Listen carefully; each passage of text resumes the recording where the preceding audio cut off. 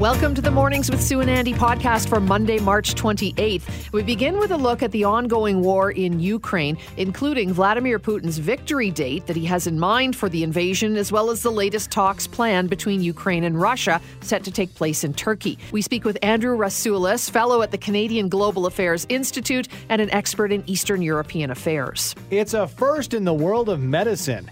Microplastics have been found in human blood samples. We speak with a researcher from the University of Amsterdam for what this means and what we can do to protect ourselves from ingesting the harmful compound. Next, it's our weekly conversation with Dr. Ted Jablonski, our on-call family physician. Dr. J brings us details on a new study that might have you thinking twice about having that nightly glass of wine or cracking open a bottle of your favorite craft brew. And finally, it's Motivational Monday, our weekly segment aimed at helping you achieve your goals and live your best life. This week, we meet Dr. Andrew Hahn, author and clinical psychologist, and we hear his unique approach to self-healing. President Vladimir Putin has apparently set a deadline for victory in Ukraine, but what does it actually mean? With some insight into the latest in the war in Ukraine, we're joined this morning once again by Andrew Rasoulis, fellow at the Canadian Global Affairs Institute and an expert in Eastern European affairs. Good morning once again to you, Andrew. Thanks for being with us. Good morning to you, too, and thank you for having me again. Appreciate it. Let's talk about this deadline. Putin apparently setting a deadline of May 9th, where he wants the war to be finished at that point. So what is the significance, and why even make a proclamation like that? Well, it is actually interesting, I think, when I would have gone public on something like that, because, a lot of negotiations, in my experience, is that, there are natural sort of political objective dates, and May 9th is a very important date. It's Victory in Europe Day. Now, in the Allies, the West, they celebrated on the 8th. So in Canada, VE Day is marked on the 8th of May. In Russia, it's the 9th. There's an interesting story behind that, why there were two signatures in World War II, but we don't have the time here, I'm afraid. The point is, that's Victory in Europe Day, which is extremely important for Russia. That is the end of the victory of the Great Patriotic War, and the Russians 20 million dead, and so on and so forth.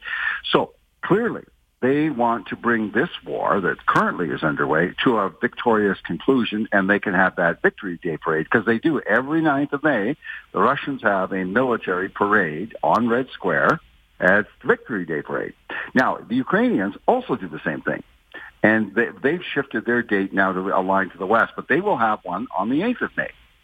So there's actually an incentive for the Ukrainians, as well as the Russians, to declare victory and have parades that day. Now, having said that, we should take note that tomorrow there will be, for the first time, face-to-face talks between Russians and Ukrainians now in Istanbul. So they've had them before in Belarus.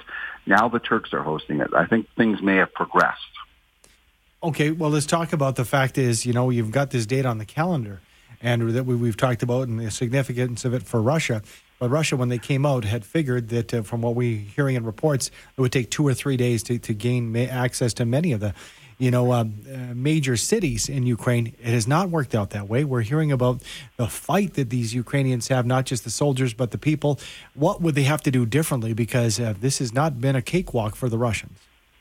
No, exactly, it hasn't. And the Russian position now in negotiations that we're able to see, and there's a lot of this behind the scenes, but President Zelensky gave an interview to Russian journalists just in the last few hours. So we're able to put together from that, plus other things that the Russian delegation have said in terms of their talk. So there is an outline emerging. And so if you just walk away from Putin's maximalist stuff about, regime change and denazification and go to the common areas of discussion right now, and we're seeing it. So the first and most important is Ukrainian neutrality. This was number one from the Russian point of view, and Zelensky has agreed to that in principle. There is discussions and there are ongoing negotiations now about security guarantees with certain Western countries like the United States, Turkey itself, possibly Germany and France, and so on. So that's moved a lot, that one. Now, President Zelensky, in the last interview he gave, he's also mentioned very critically that he's prepared to negotiate the status of the Donbass and Crimea. okay, as opposed to before where they were saying there was nothing to negotiate, the Russians simply have to leave. So now the door is open for some give, and so there's speculation now. Would it be like a Hong Kong sort of arrangement so that you would have a lease? The Russians would lease it from the Ukrainians. It's their sovereign territory, but they lease it. Now, from 1991 to 14, Russians did lease Sevastopol, for the base in Sevastopol, from the Ukrainians in Crimea. So there's already a bit of a precedent there. So it's interesting.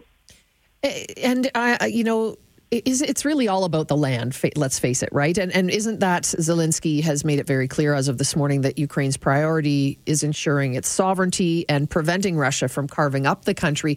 But he also said that, there is opportunity if he could get a face-to-face with Putin. Is that even a possibility? Yes. So you made two very important points. On the sovereignty issue, yes. So Ukraine, bottom line, remains sovereignty. And so there are the diplomatic ways of massaging that, which I mentioned, the Hong Kong solution, the leasing solution, de facto, de jure. There are diplomatic pathways to achieve that.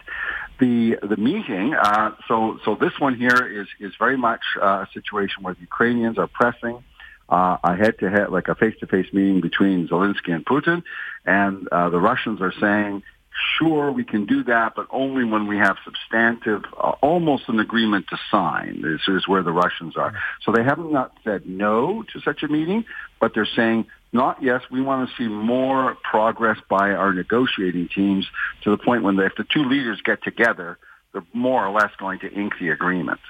It's interesting to me, Andrew, because, Vladimir Putin, a man we know so much about, but at the same time know so little about. And, I'm thinking that ego has to be playing into this to a certain extent, particularly when you lay a date down like May 9th. What is it going to take for Vladimir Putin to walk away from this, being able to kind of present it as a victory to his people when they've lost a lot of soldiers who perhaps, from what we were hearing, did not go into this thinking they'd be battling civilians and not liberating Ukraine from Nazism. So it's an interesting cobweb that he's in. What's it going to take? They have control of the media, which is very important for them, how he shapes the domestic opinion. So the West won't see it like that, but what's important for Putin is that the Russian people see it like that. Now, and the younger people, they have access to other ways, other internet sort of things, so he's not going to convince everybody of that. But he may convince a significant amount to maintain his position of power. Now, he is diminished right now as we speak. We'll have to see how he massages the end result. And there is this possibility now that there could be an agreement. And it's not out of the realistic element that he could have it by May 9th. It's conceivable, not guaranteed, but conceivable. And then you do spin. And he would be spinning this one. Mm-hmm. And so therefore he would spin it as a victory in terms of the limited objectives. There's a Russian senior general the other day, he walked back the whole objective, saying what the Russian military operation was all about was to secure the Donbass. That's all that, that's what they've said. So they basically walked back their objectives, say, well, we weren't after that, we were after this. Fascinating. Thank you again for joining us with your perspective. Always love hearing what you have to say, and a great discussion around what is going on in Ukraine right now. Thank you so much. Always a pleasure. Thank you very much. Andrew Rasiulis, fellow at the Canadian Global Affairs Institute and an expert in Eastern European affairs. Microplastics are everywhere, and for the first time, they're being detected in human blood. With insight into the significance of this discovery, we're joined by Dr. Heather Leslie, who's been researching microplastics at the University of Amsterdam. Good morning to you, Dr. Leslie. Good morning. Well, let's before we get into the recent research, let's break down microplastics. Exactly what are they, and how would they be able to get into our systems? Where are they coming from? Yeah, they're basically the plastic dust, let's say, from our plastic stuff that erodes slowly and gets into our living environments, into our indoor air and food chain and water system. So the interesting thing is we've measured it all over the place, from outer space to in Chardonnay, but the last place we were looking for them was in the human body. And in order for them to get in the human body, they have to be very, very small.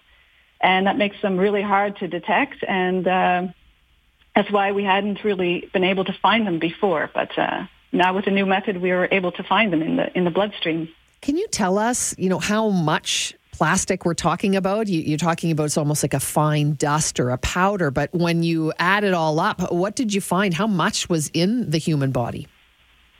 Yeah, it was a little more than a microgram in 1 milliliter of blood that we found on average, if you counted up all the different types of plastic that we were able to look for. And that sounds like a very small amount, but if you think about on a scale of a whole body, then we're talking of a few milligrams. And in terms of pollution, that's certainly a detectable amount. What it toxicologically means, like how dangerous it is to have plastic in our bodies, that's a question that still needs to be resolved, and that'll take quite a few years, I'm afraid, before we really get a handle on any health effects that might or might not arise. So just to bring that amount home, is it true then it would be about the equivalent of a credit card per week in terms of how much plastic is being ingested?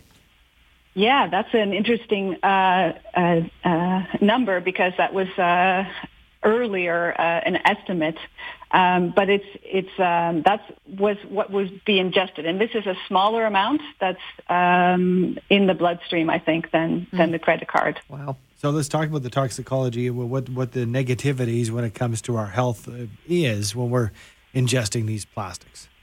Yeah, well, we know from plastic that there's two parts.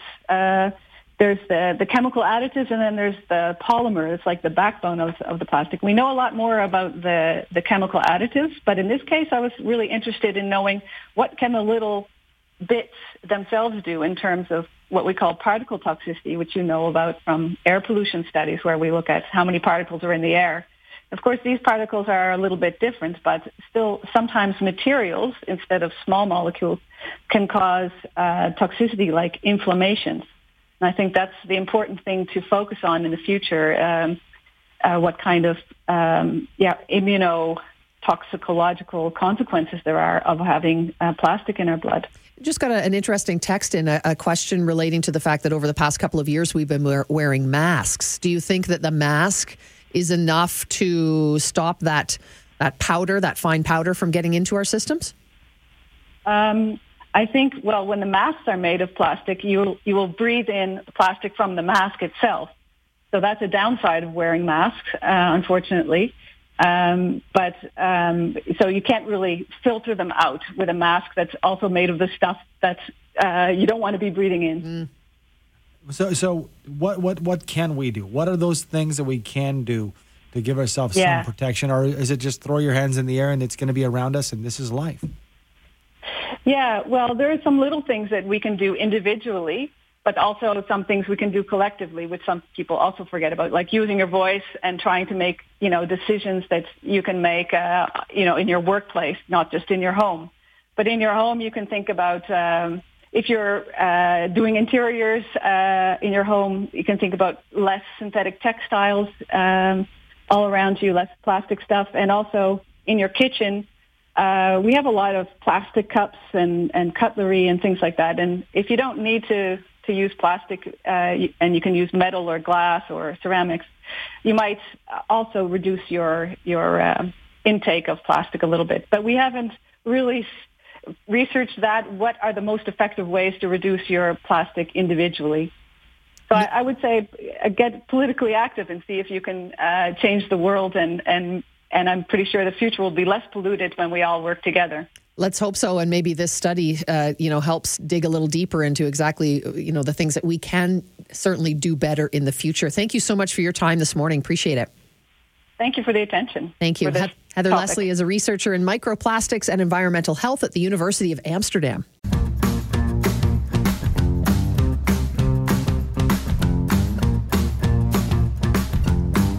It is no secret that heavy drinking is linked to potential health problems, from liver damage to increased risk of cancer. But most people likely don't think perhaps that a nightcap in the evening is much of a health threat. Well, now new evidence suggests even one drink a day is linked to detectable changes in the brain. To discuss the research, we are joined this morning by Dr. Ted Jablonski, our on-call family physician. Good morning, Dr. J. Good morning. Okay, we've had this conversation before, but it seems to, that the information gets tighter and tighter. And now we're talking one drink a day, and it can do obviously discernible damage in our bodies, but in our brains. Yes, this is terrifying. And I think I've been thinking about this a lot. So it's like taking the issue of smoking. We think of it in black and white terms. You're a smoker or you're not a smoker, and there is no zero tolerance for smoking cigarettes, right? But we don't think of alcohol in the same way. And this study is making us or forcing us to think of it in that kind of terms. Is there no actual safe amount of alcohol? Like all alcohol potentially could be problematic, even as low as one drink a day. And that's sort of a whole new concept here. Does it matter if it's wine, beer, or spirits? So no, it was just literally 1 unit of alcohol. And most alcohol studies are like that. They don't discern one for the other. But, 1 8-ounce glass of beer is equivalent to 2 ounces of wine, which they're all equivalencies here. But essentially, this was a UK study.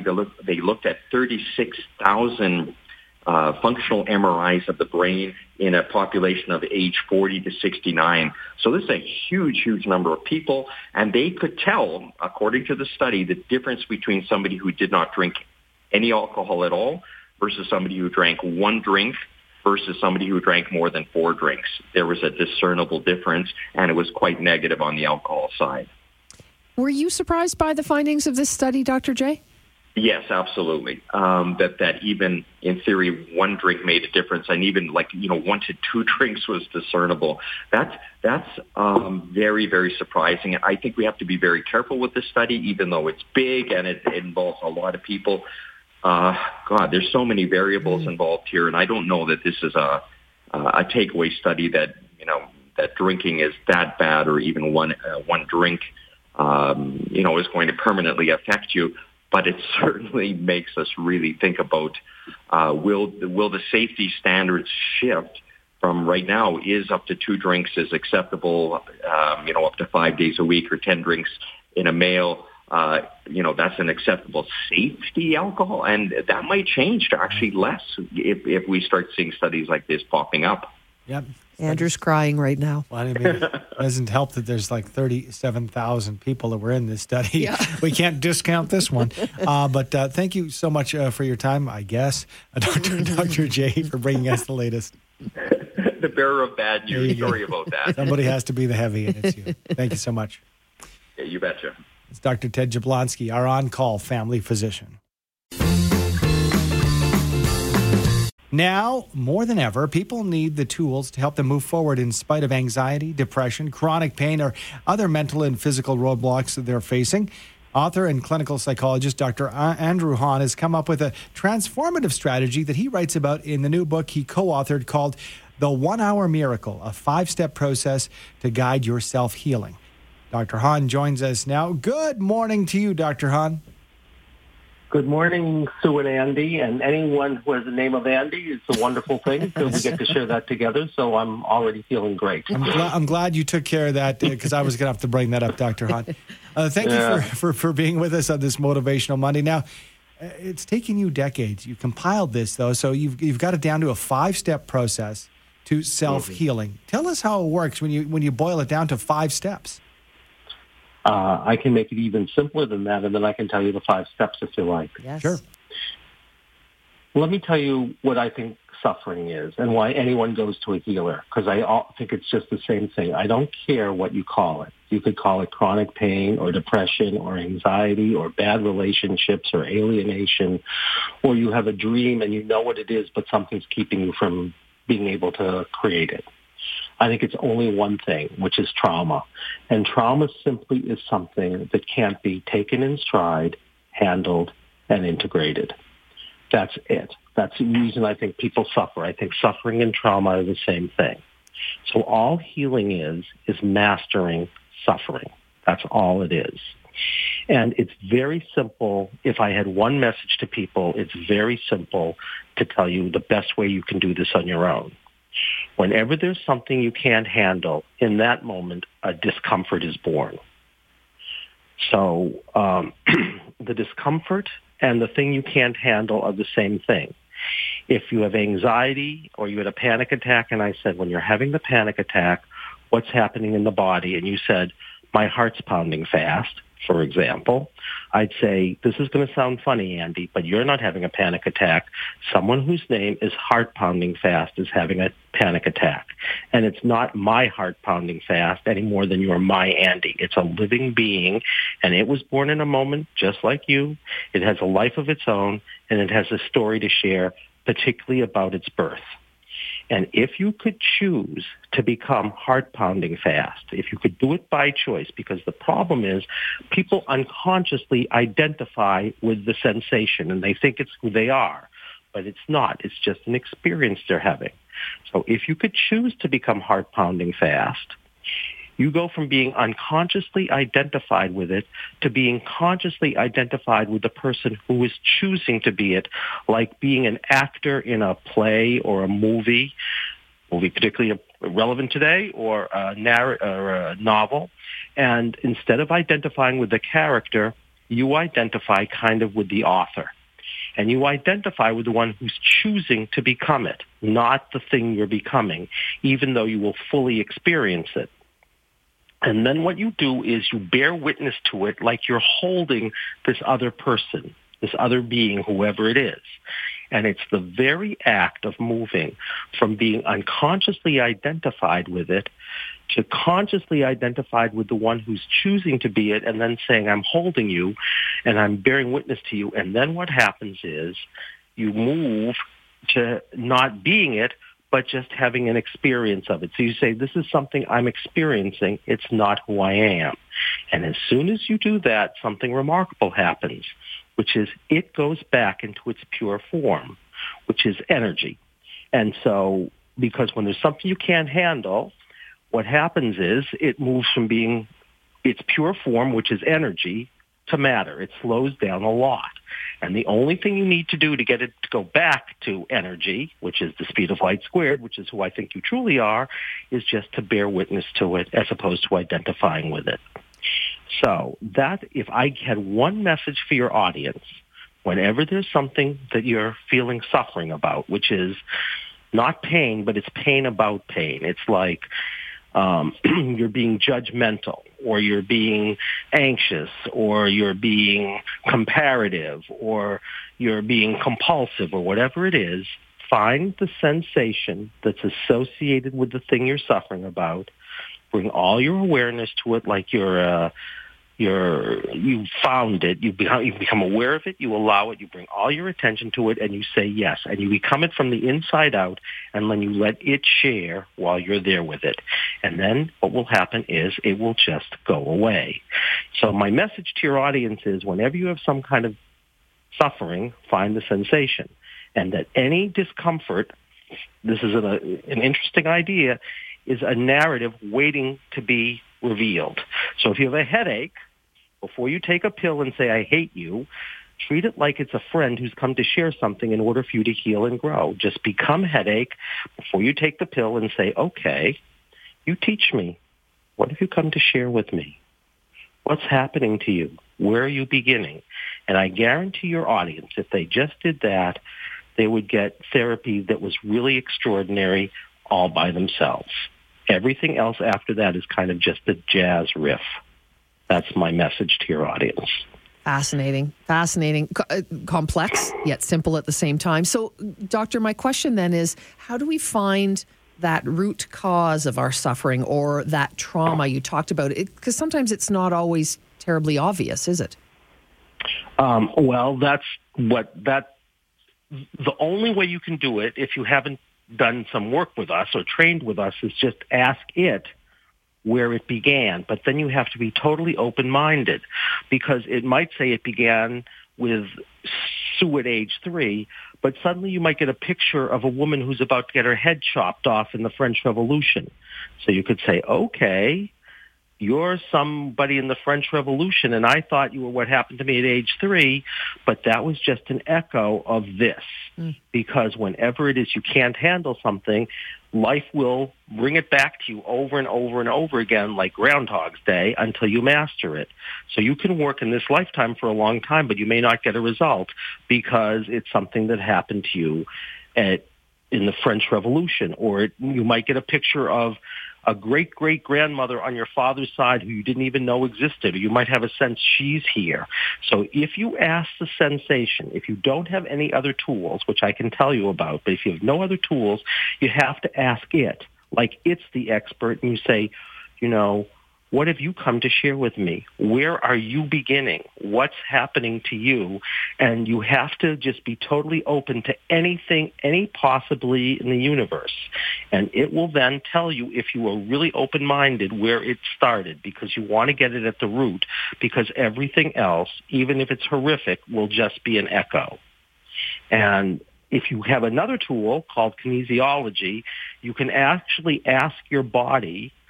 And the best way to do that, if you don't know how to do something called muscle testing or kinesiology, which is just a way of accessing your deepest intuitive knowing, is just ask the part of you that just knows. You can't figure it out, but there's kind of a visceral knowing, like a gut intuitive knowing.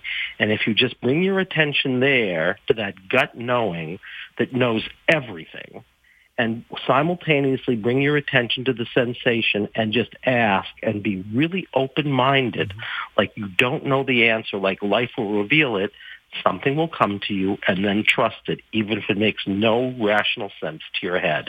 Dr. Hahn, we have to take a quick break. Can you stick around with us for 2 more minutes? Sure, it would be my pleasure. Thank you for having me. On this Motivational Monday, we are talking with author and clinical psychologist, Dr. Andrew Hahn. Andrew, thank you so much for staying with us. Your new book, The 1 Hour Miracle, a 5-step process to guide your self-healing. We only have about 30 seconds, perhaps, for each of the 5 steps, but can you kind of give us a little basic rundown of how it works? Sure. And if you only have 30 seconds, I won't tell you a story. The first step is you find out what the most important thing to work on is. And that takes, you can read the book and find that out. And you have to make sure all parts give permission. Then what you do next is you have to see if there's something you have to do before you even start the process, because it would sabotage the process. That's step 2.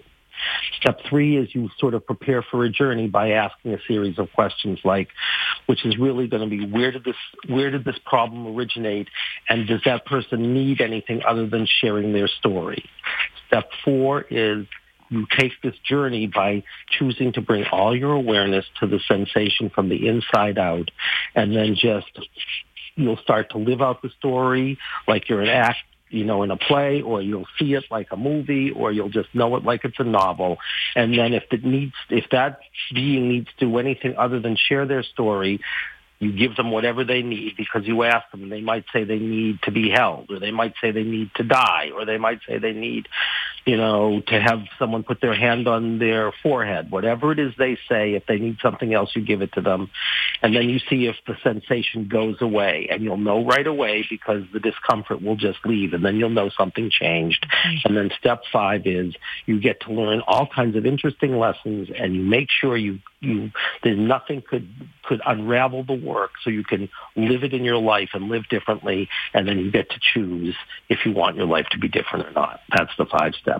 In this work, Dr. Hahn, just before we let you go, I would think that you've got to be dedicated to it, because we've been taught and brought up a certain way to accept the pain, to accept the anxiety, to accept those things that are painful. And you've got a different approach as far as, that acknowledgement and a different type of acceptance. How long would it take for somebody? If you had a minute, I would tell you there's some things that literally are like miracles in a moment. That one woman had a major depression and chronic neck pain and anxiety about speaking in front of crowds, and a sense of deep alienation that she'd been working on, all of them differently for years, and they went away, all of them in 20 minutes, and essentially didn't come back. But there are other problems that have many layers to them, and it's like doing an archaeological dig, and there's no way to know until you start the journey. Doctor, we've had texters say they want you to keep with us all morning long. They are really enjoying listening to you. Thank you. Fascinating. And we'll send people to your website, lifecenteredtherapy.com. The new book is called The 1 Hour Miracle, a 5-step process to guide your self-healing. Thank you so much, Doctor. Appreciate your time. Thank you for having me on. And if you ever want me to come back, I will be happy to share stories or anything else you like. You guys have been a joy. And thank you for giving me this opportunity to share it with your audience because it's what I live for. Thank you. You've been great. We'll definitely have you back. Thanks so much for your time. That is Dr. Andrew Hahn, author and clinical psychologist. Thanks for downloading and listening to the podcast. Don't forget to subscribe, rate, and review for free at Apple Podcast, Google Play, or wherever you find your podcasts. And tune in to Mornings with Sue and Andy from 5:30 to 9 every weekday morning on 770 CHQR.